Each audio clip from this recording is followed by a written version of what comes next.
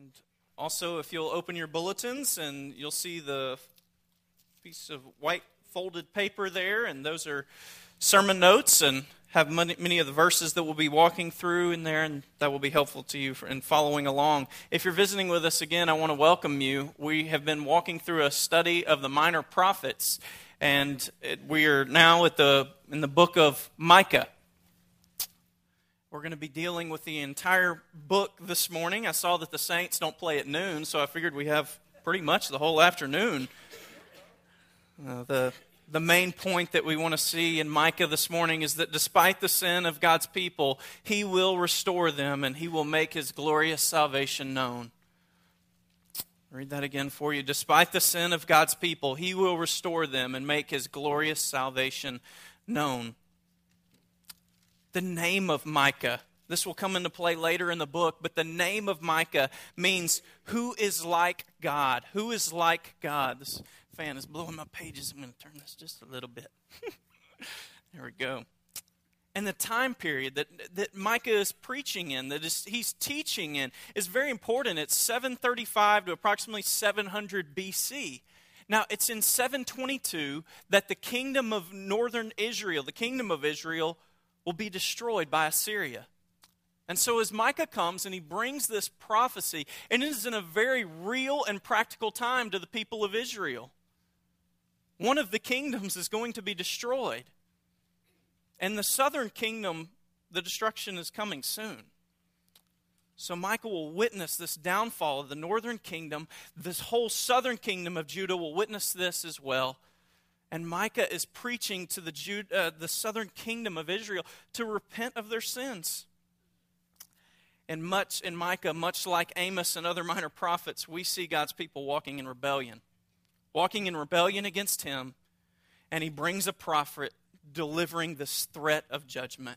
As we begin this morning, I'm not going to ask you to stand as we normally do because we're going to skip around a little bit, but I do want you to get an idea of what this message of Micah was all about. So I'm going to ask you to just follow along with me. We're going to begin in chapter 1 of Micah, read verses 1 through 5, and then we'll move around a little bit. So let's begin in verse 1 of chapter 1 of Micah.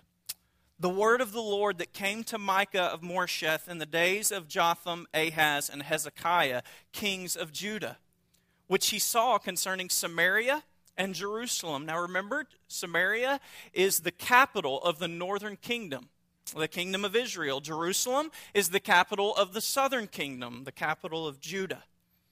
He says in verse 2, "Hear you peoples, all of you, pay attention, O earth, and all that is in it, and let the Lord God be a witness against you, the Lord from His holy temple. For behold, the Lord is coming out of His place, and will come down and tread upon the high places of the earth, and the mountains will melt under Him, and the valleys will split open, like wax before the fire, like waters poured down a steep place. All this is for the transgression of Jacob, and for the sins of the house of Israel." What is the transgression of Jacob? Is it not Samaria? What is the high place of Judah? Is it not Jerusalem? Look with me to verses 10 through 12 in the same chapter. "Tell it not in Gath, weep not at all in Beth Le'afra. Roll yourselves in the dust. Pass on your way, inhabitants of Shaphir, in nakedness and shame. The inhabitants of Zaanan do not come out. The lamentation of Beth Ezel shall take away from you its standing place. For the inhabitants of Maroth will wait anxiously for good, because disaster has come down from the Lord to the gate of Jerusalem." Now, all these places, I wanted to give you just an idea of what's going on in Micah. And these places, if you just read them, could sound very confusing. But Micah is being very, very intentional. What he's saying here about these places, these are word plays. For instance, the place that we mentioned, Beth Le'afra, it means a house characterized by dust. And what's going to happen is the people there are going to roll in the dust in defeat and humiliation as they are defeated by the Assyrian armies. Also, the people of Shaphir, the name means a beauty town. These people will pass on their way in nakedness and shame. The exact opposite of what the name means, beauty. The people of Zanan, which means to go forth. The very word means to go forth. But what God's going to do to them because of their sin is they will not be able to go out. They will be destroyed. And so what we see in Micah is the people have sinned, God has seen their sin, and God is coming and he's threatening to destroy them. Now look with me at chapter 2, verses 1 through 3. Let's get specific about the sins that Micah was seeing, that God saw in Israel and Judah. Woe to those who devise wickedness and work evil on their beds. When the morning dawns, they perform it, because it is in the power of their hand. They covet fields and seize them, and houses and take them away. They oppress a man in his house, a man in his inheritance. Therefore, thus says the Lord, behold, against this family I am devising disaster, from which you cannot remove your necks, and you shall not walk haughtily, for it will be a time of disaster. You see, the people of Israel, the people of Judah, have ignored the law that God gave them. God gave them the law that said to care for other people, to show justice and love towards their neighbor. But what the people have done instead, particularly the people who have any sense of power, is they have gone and they've taken the lands of other people, particularly of the poor. They've shown injustice, exactly the opposite of what God commanded them to do. So God will destroy them. As we read these things, in the minor prophets throughout, we see much of the same thing. God's people have been disobedient. God is bringing destruction. Now, this might sound severe to many of you. It may sound severe to Christians, and it probably really sounds severe to those of you in the room who don't know much about the Bible, who may not believe this. But here's what you need to know about God. Here's what we need to be reminded of as we read the minor prophets. We need to be reminded of the nature of sin and the nature of God. God is holy. We've just sung about this. God is mighty. He's powerful. And He is loving. But sin is an affront to God's character. It's a rejection of His lordship. And it's a rejection of His love. And what happens in sin is it just leads to death. The natural result of sin is it leads to death. It leads to destruction. Where sin exists as a dominant influence in a person's life or in a society, death, destruction will come. Look at history. This is what happens. When a society becomes corrupt, it will lead to destruction. It may take a long time, but it will come. And the same thing will happen to your life. If you seek sin, if it's the dominant characteristic of your life, if you don't seek God, you will die. You will perish. It is the way God has created the earth. Sin brings destruction. And so while you may find these things harsh, we need to be reminded of what sin is, and we need to be reminded of who God is. This is what happens to those who seek evil, to the wicked. There will be destruction. So I hope that the book of Micah is a reminder to us. I hope that as we study the minor prophets, and sometimes we hear this, we've been hearing this for the last several Sundays, a lot, but I hope it's a reminder to you. And I hope it encourages you to humbly seek the Lord. If it brings salvation, it's worth it. It is God's word and it is intended to speak to us. So, as we look at the book of Micah, the question we want to ask is, what does God want? If God's people are seeking evil and they're going to be destroyed by God, we need to ask, what is it God does want? What is it He wants from us? And what does He want to do? What are His intentions? And so the first thing we see, you can look at this in your notes, God wants wrongs to be rebuked, especially among His people. God wants wrongs to be rebuked, especially among His people. This is very important to us, especially in a culture where we're so influenced by this thought of tolerance, that tolerance is the highest virtue of all society, that what we need to do is acknowledge other people, care for them in whatever they think and whatever they believe. That thought infiltrates the church to where we begin to think what we need to do is just tolerate those that we go to church with, our brothers and sisters in the Lord. We don't need to confront them. We simply need to tolerate what they believe and the way they want to walk? How has this influenced the church? God wants wrongs to be rebuked, not to be tolerated. As you look in your notes, you see, and as we look in Micah, it shows us that God wants prophets, preachers who preach truth. You see, even in the day of Micah, religion was prevalent. People loved a good sermon, but they wanted a specific type of sermon. They wanted a sermon that would tickle their ears, not convict. But God desires prophets who preach truth. Look at chapter 2, verses 6 through 11. There's this conversation going on here between these prophets who are preaching falsehood and the prophets who are preaching truth, particularly Micah. And so beginning in verse 6, it says, "Do not preach, thus they preach. One should not preach of such things. Disgrace will not overtake us. Should this be said, O house of Jacob? Has the Lord grown impatient? Are these his deeds? Do not my words do good to him who walks uprightly?" This is the standard of preaching. Listen closely. Do the words of the preacher do good to those who are walking in righteousness? That is the standard we should hold to. Look at verse 8. "But lately my people have risen up as an enemy. You strip the rich robe from those who pass by trustingly with no thought of war. The women of my people you drive out from their delightful houses. From their children you take away my splendor forever.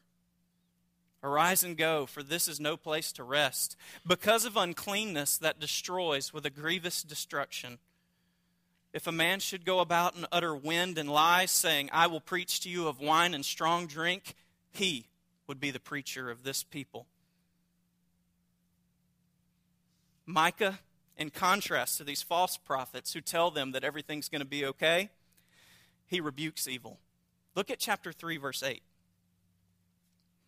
Micah says in chapter 3, verse 8, "As for me, I am filled with power, with the Spirit of the Lord, and with justice and might, to declare to Jacob his transgression, and to Israel his sin." While the other prophets and the priests in this area would be influenced by money, Micah was only influenced by the truth of God's law, and the truth of what God was saying would happen. Look at verse 11 of the same chapter.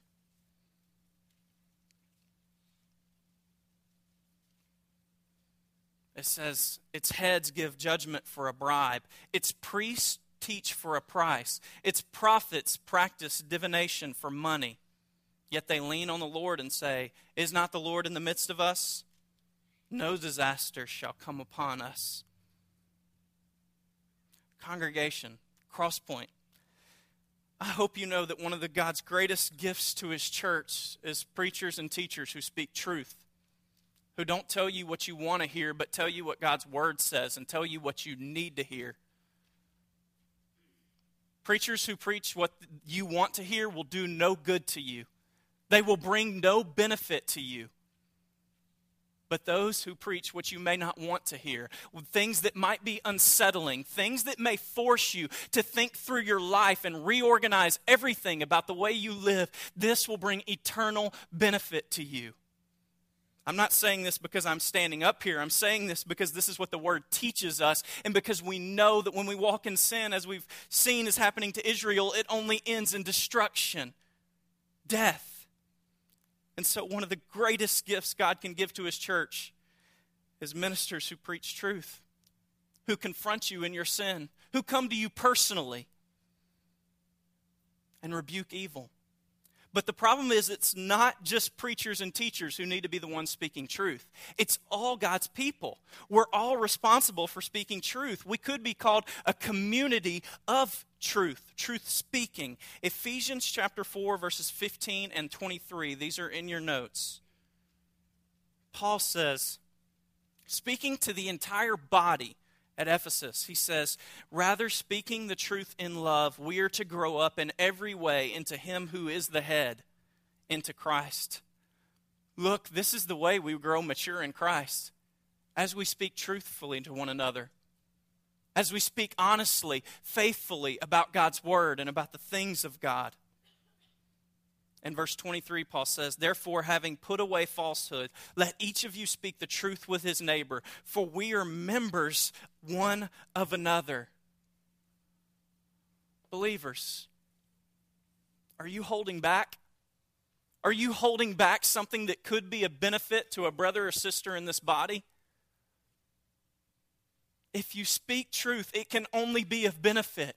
Even if they run from it, you've been faithful. But if they repent, you've gained this brother or sister. It's a benefit to the entire body.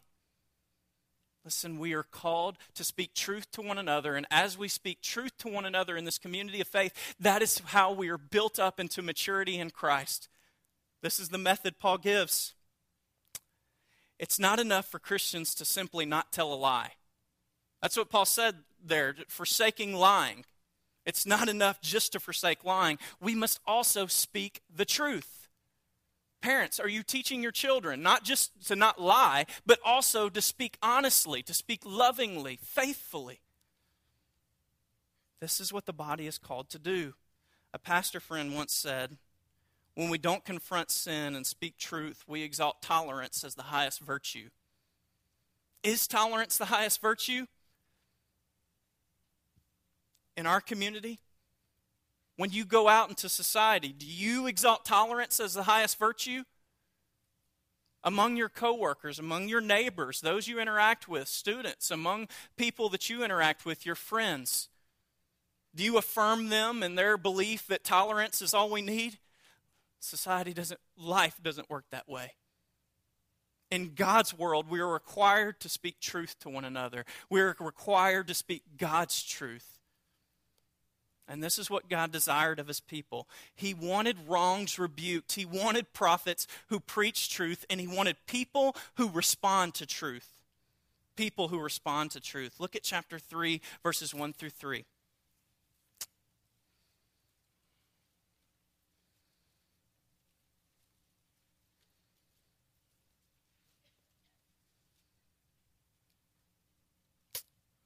Verse 1, "I said, listen, you leaders of Jacob, you rulers of the nation of Israel. You ought to know what is just. Yet you hate what is good and love what is evil. You flay my people's skin and rip the flesh from their bones. You devour my people's flesh. You strip off their skin and crush their bones. You chop them up like flesh in a pot, like meat in a kettle." Now it does sound extremely brutal. And it may not have been these people directly performing these things, but by their oppression and lack of care of God's people, inevitably they were guilty. They were guilty. They were responsible. And what God's saying is, you had the opportunity to know justice. These people of Israel had the law. They had God's words. And so of all people in this society, these people should have been the ones who were enforcing justice. But instead, they were hating it. They wouldn't respond to truth because evil brought too much benefit. They had a love of self that overruled their conscience and care for others. The same can happen to us. If we receive benefit from some evil, we might begin to love that more than we love God. We might begin to love that more than we love justice and doing right. Chapter 6, verse 12. God says, "Your rich men are full of violence. Your inhabitants speak lies, and their tongue is deceitful in their mouth." Again, they're not speaking truth to one another. God desired people who would respond to the truth, but instead they continued in their evil. In chapter 6 of verse 8, this is the most popular verse probably of all the book of Micah. God says, or Micah says from the Lord, "He has told you, O man, what is good. What does the Lord require of you but to do justice, to love kindness, and to walk humbly with your God?" I want to bring out this point even more. You see, justice has been an issue that's come up in some form in practically all of the minor prophets that we've studied. And I hope that one day we as a church can do a full survey of biblical justice. But suffice it to say for today that biblical justice is not just this negative sense of a criminal getting what they deserved. That's not all God is speaking of here, and that's often what we think of when we think of justice. A courtroom setting, someone who's done wrong, and the judge giving them what they deserved. But that's not what God is talking about. It also has a positive connotation in which all the people were to be provided for. You see, God required of his people to put systems in place which would prevent other people from being trampled on. Even the year of Jubilee meant those who had fallen on hard times and had to sell their fields, they would have their fields returned and their debts fully forgiven. God had placed these systems within the people of Israel so that all people would be taken care of. All people would be shown love and kindness and generosity. But instead, the people of Israel had rejected these laws. They saw that they could get benefit if they took and kept those fields. The people in power had gone to those who were poor, and they had taken their fields for themselves. This justice was very much a part of the ministry of Jesus too. He said, standing up in the temple one day, God has anointed me to proclaim good news to the poor. He has sent me to proclaim liberty to the captives. You see, Jesus was all about caring for those who were oppressed, for those who needed help. This was also intended to be a part of the ministry of the early church. If you read Galatians, there's this one little verse where it says that Paul was to care for the poor, the thing that he was eager to do. Eager to do. And now, at this stage of history, it's the responsibility of all of us to be salt and light in a land of rotting morality. And so the question is, are we standing up for the cause of the poor? Like Israel, we should be a people, a community of faith who helps to create systems of justice and love. This is something I've wrestled with through the Minor Prophets, probably the biggest thing that I've wrestled with. And I want to ask you, church, do you think that you are just in all your dealings? Are you caring for the oppressed in some way? Are you aware of injustice around you? And what influence can you have? These can be very simple things. People who aren't being loved, who aren't being cared for. There are many in our community, our people I know that are caring for children who aren't really being cared for. But I want to ask you, all of you, are you doing something? This is a subject that we need to personally and corporately study much more, because one of the main reasons the people of Israel were being judged is because they didn't care for people. They didn't care for people. And I fear that this could be one of the greatest tragedies, the greatest sins in the church today. It's not about just giving a buck to the guy on the corner. It's about creating sustainable systems in which these people can get out of poverty. This requires us to rearrange our lives. It threatens our comfort. But it is something that is a priority to God and should be a priority to us. So, what did God want? God wanted prophets who preached truth, and he wanted a people who would respond to truth. We also learn in Micah what happens when people don't listen to God. First, God will stop speaking.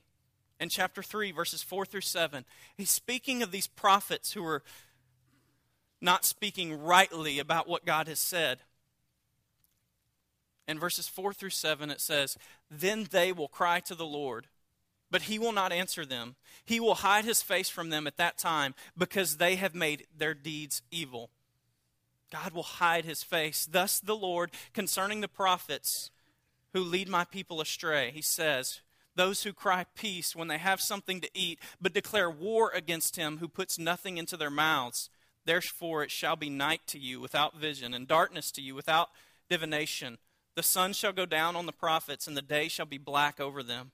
The seers shall be disgraced, and the diviners put to shame. They shall all cover their lips, for there is no answer from God." Christian, If God is speaking to you and you continue to disobey, continue to resist, God might stop speaking to you. Those of you who haven't become a believer, that you haven't listened to God, but you sense God pulling at your heart, if you continue to resist, there will be a day when God says no more, and He will speak no more. This is what happens when we don't listen to Him. Also, we'll be dissatisfied. Turn with me to chapter 6, verses 13 through 15.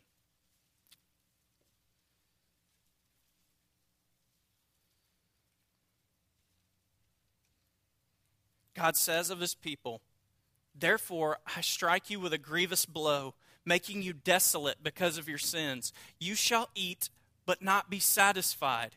There shall be hunger within you. You shall put away, but not preserve. And what you preserve I will give to the sword. You shall sow, but not reap. You shall tread olives, but not anoint yourselves with oil. You shall tread grapes, but not drink wine. For you have kept the statutes of Omri and all the works of the house of Ahab and walked in their counsels." What God is saying is you've rebelled against me, and because of this, all the work that you try to do will no longer bring any sense of satisfaction. You will always be dissatisfied, seeking more, but never finding what you want.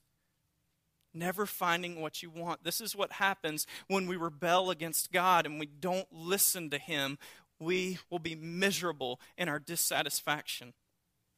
I love the quote from Augustine. I've shared this before with you, but I think it's so practical. Augustine wrestled for a number of years, resisting God, seeking other forms of life, and finally in his early 30s was willing to bow down to the Lord.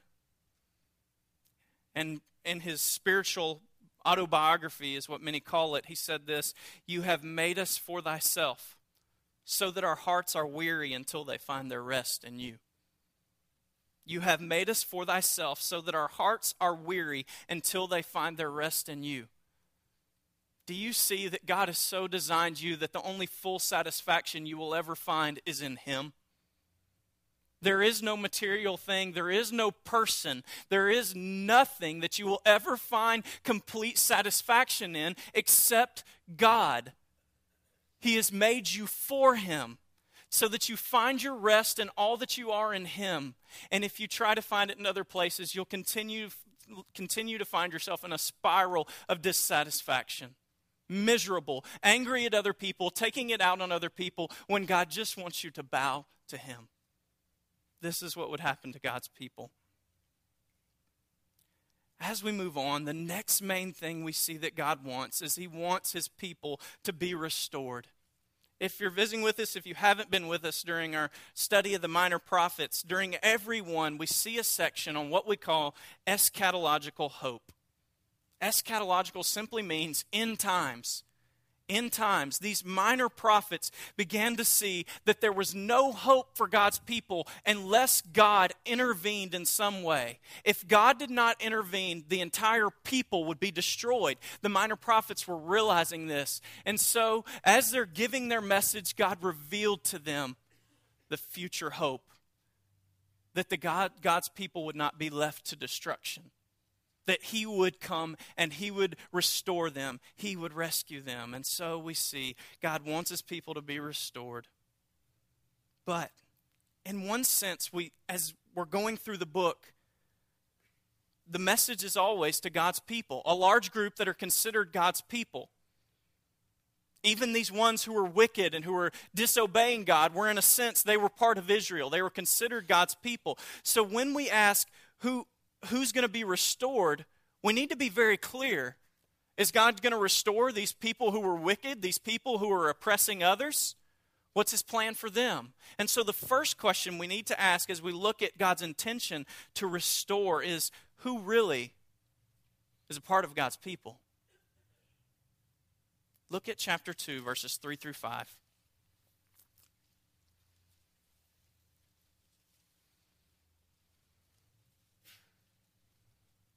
Verses 3 through 5. You have one of these verses in your notes, and I put it there so that you would be somewhat startled, because it's funny that they write this in Hebrew, then when they translate it to English, it still doesn't make sense sometimes. It's really interesting. We still have to really just dig and make sense of it. And so I want to hopefully make sense of this morning. Beginning in verse 3. Therefore thus says the Lord, behold, against this family I am devising disaster, from which you cannot remove your necks, and you shall not walk haughtily, for it will be a time of disaster.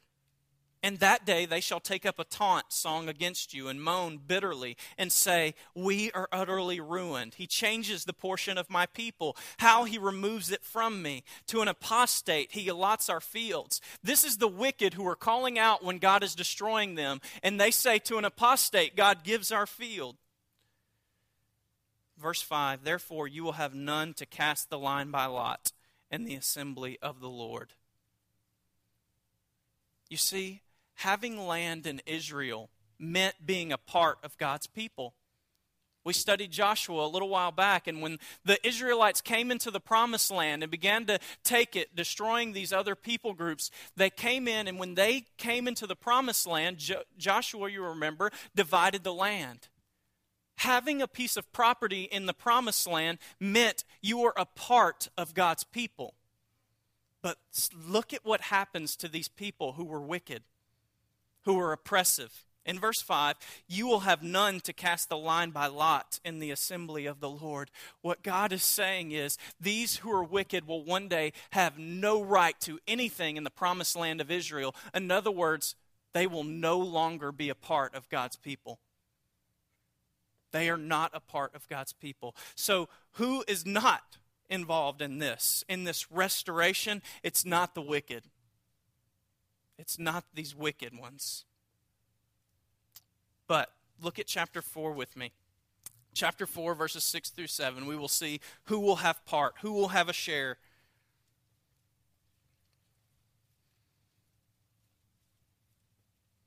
Beginning in verse 6, it says in chapter 4, and that day declares the Lord, I will assemble the lame and gather those who have been driven away and those whom I have afflicted. And the lame I will make the remnant, and those who were cast off a strong nation. And the Lord will reign over them in Mount Zion from this time forth and forevermore. The first group of people we see who are part of God's future people, those who will be restored, are this group of meek people. This group who would have been despised by these powerful people in Israel. It says that I will restore these. I will make these the remnant. And then in chapter 7, verses 8 through 9,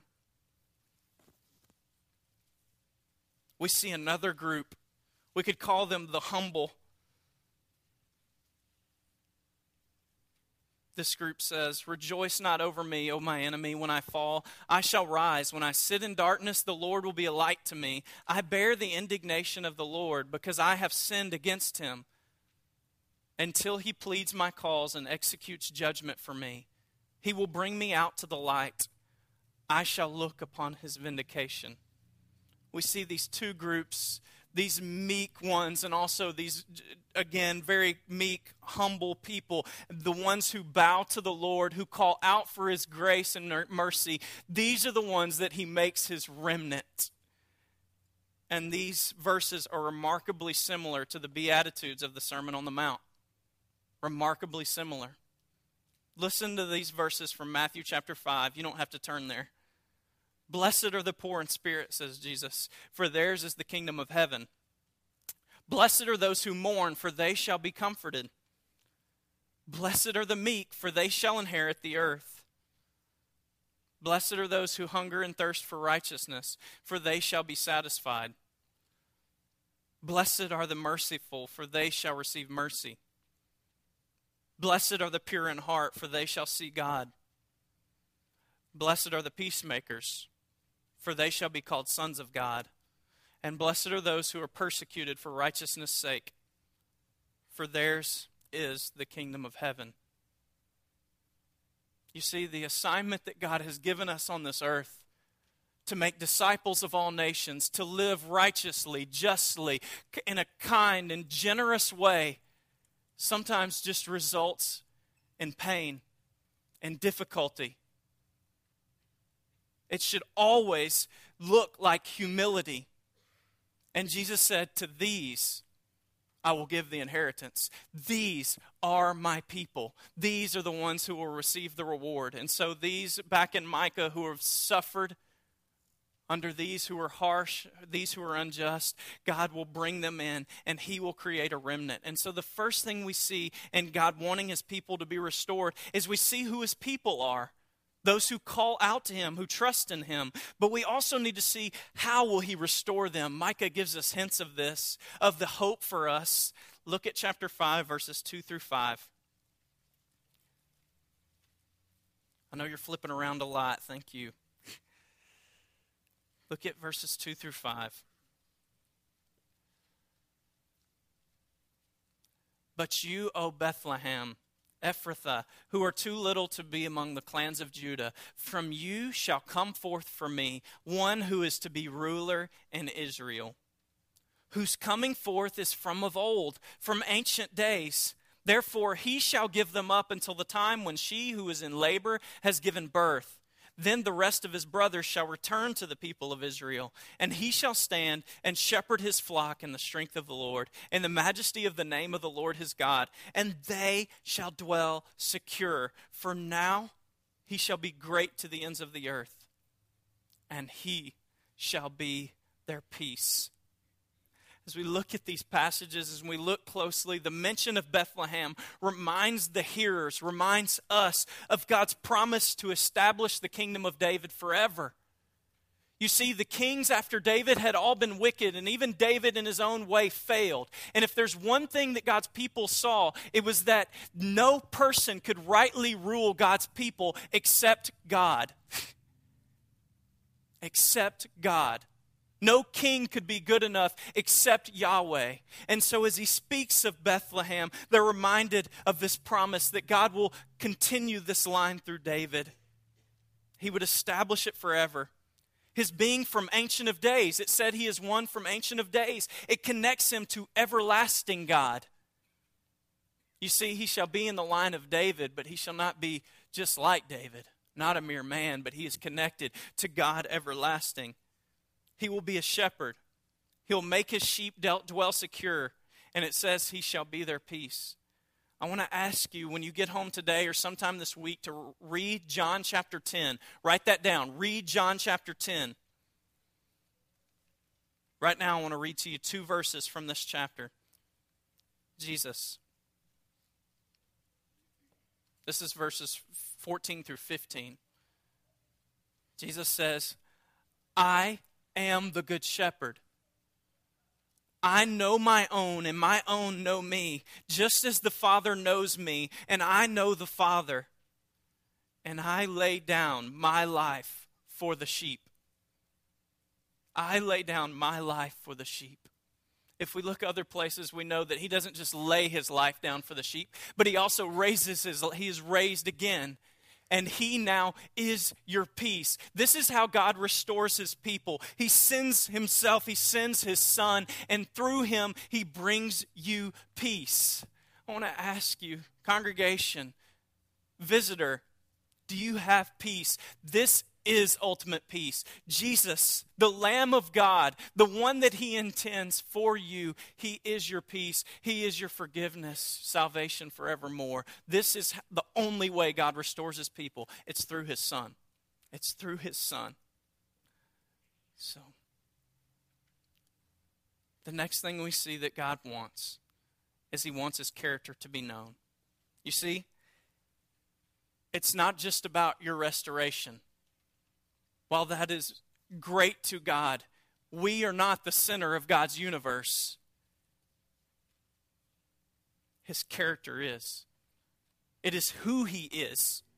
God wants his character to be known in all his saving acts and all that he does. There are many ways that we could label these points, and so all these are kind of together in some sense, but I've labeled them his power and his wisdom and then his salvation. So look with me at where God wants his character to be known. Chapter 4, verses 11 through 13.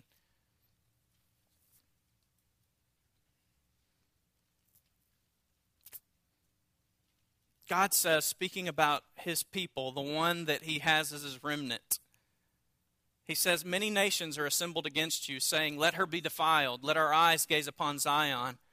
But they do not know the thoughts of the Lord. They do not understand his plan, that he has gathered them as sheaves to the threshing floor. Arise and thresh, O daughter of Zion, for I will make your horn iron, and I will make your hooves bronze. You shall beat in pieces many peoples, and shall devote their gain to the Lord, their wealth to the Lord of the whole earth. What God is saying is that Israel was always being threatened with total defeat. After the northern kingdom was defeated by Assyria, the southern kingdom would be defeated by Babylon. That's what Micah is speaking of. Even 100 years before it, Micah is speaking of the southern kingdom being defeated by Babylon. And there was always a chance, a good chance, that the total nation of Israel could be completely destroyed and that other people would take over that land. But what God says is, they don't know my plans. I will keep you. I will preserve you. This small nation that everyone else wanted to destroy. God says, they don't know my plans. Those nations shall be destroyed, and I will preserve my people. I will preserve my people. So, do you ever feel outnumbered or overwhelmed? Because Israel did. God's putting his glory on display. You see, while we, as believers, we may feel like a minority here, God is putting his wisdom, his power on display. The nations don't understand his plans. How do we make sense of the minority Christian groups being horribly treated by governments in different parts of the world? How do we make sense of when we, as believers, while we think and we know that we know the truth, we're ignored or maybe even despised in our social settings, among friends, among coworkers? How do we make sense of this? 1 Corinthians 1:27. This is in your notes. God chose what is foolish in the world to shame the wise. God chose what is weak in the world to shame the strong. You see, in all these things, while his people may be the minority, and they're always on the verge of being beaten, it looks like from the outside, God is putting his power and his wisdom on display. That he will bring victory, that he will defeat all evil, and he will preserve his people. He will preserve you. It is part of his character. It's not just about you, it's who God is, and God cannot lie. He's always faithful to himself. So are you trusting in yourself that God will preserve you because of you, or are you trusting in who God is? This is his character. He is faithful, he is powerful, and he is all wise. God wants his power and wisdom to be known. He will be glorified in this. But also, and where we will conclude, God wants his salvation to be known. God wants his salvation to be known. Look at chapter 6, verses 3 through 5.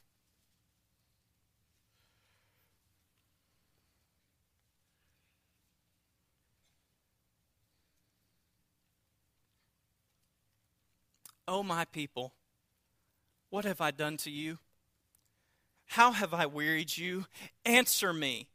For I brought you up from the land of Egypt and redeemed you from the house of slavery. And I sent before you Moses, Aaron, Miriam. O my people, remember what Balak, king of Moab, devised, and what Balaam, the son of Beor, answered him, and what happened from Shittim to Gilgal, that you may know the saving acts of the Lord. What God is calling his people to do here is to always look to the past and to remember how he has been faithful all along. As you may doubt, as you may struggle, will God be faithful to me? Is God going to take care of me? What he wants you to always know is he's always been faithful in the past, and so he will always be faithful in the future. He will be faithful now. He will be faithful forever. He is the God of salvation for all time. Do you have a spiritual autobiography where you count God's work in your life? This is what God was calling his people to do. Look to the past, to how I've worked in your personal history, in the history of your nation. I want to encourage you, even this week, to write down where God's been faithful to you in the past.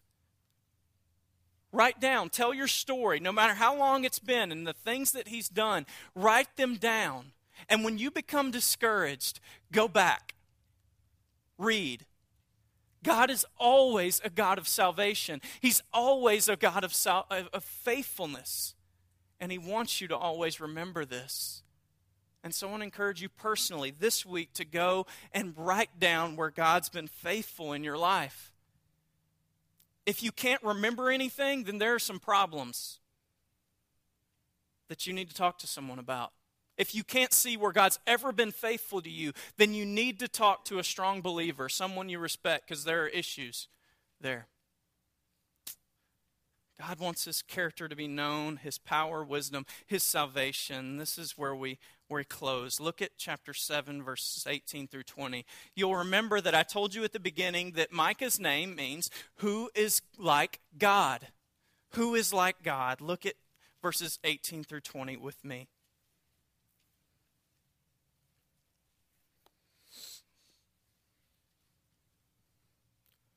Who is a God like you? Micah says, pardoning iniquity and passing over transgression for the remnant of His inheritance. You see, even this remnant is not perfect. They're not perfect people, but God is gracious. He is a God of salvation, and He forgives them. He does not retain His anger forever because He delights in steadfast love. He will again have compassion on us. He will tread our iniquities underfoot. You will cast all our sins into the depths of the sea. You will show faithfulness to Jacob and steadfast love to Abraham, as you have sworn to our fathers from the days of old. As we close, who is a God like this? Of all you're putting hope in, is it anything like this God? This is a God of great salvation, of great forgiveness, of all peace. Are you putting your hope in this God? In this God. You see, God wanted these wrongs rebuked. He wanted wrongs rebuked in this community. He wanted His people to be restored. But He wants His character to be known. This is the character that we should be worshiping, and this is the character that we should be proclaiming. That He is a God of all grace, of all mercy, and all forgiveness. In His Son, Jesus Christ, He comes, He dies, He sheds His blood, that your sins might be wiped away, that you might be restored, that you might have perfect peace, and that you might walk with Him forever. Are you walking in sin? Are you living in anxiety? This is a God of all comfort. Are you living in doubt? This is where you find rest. I encourage you every day, every moment of your life, do you bow and do you praise the one who pardons all iniquity? The one who is all your rest. You find comfort. You find everything in this God. And this God. I want to ask Stephanie to come forward. As she does, just as a time of response,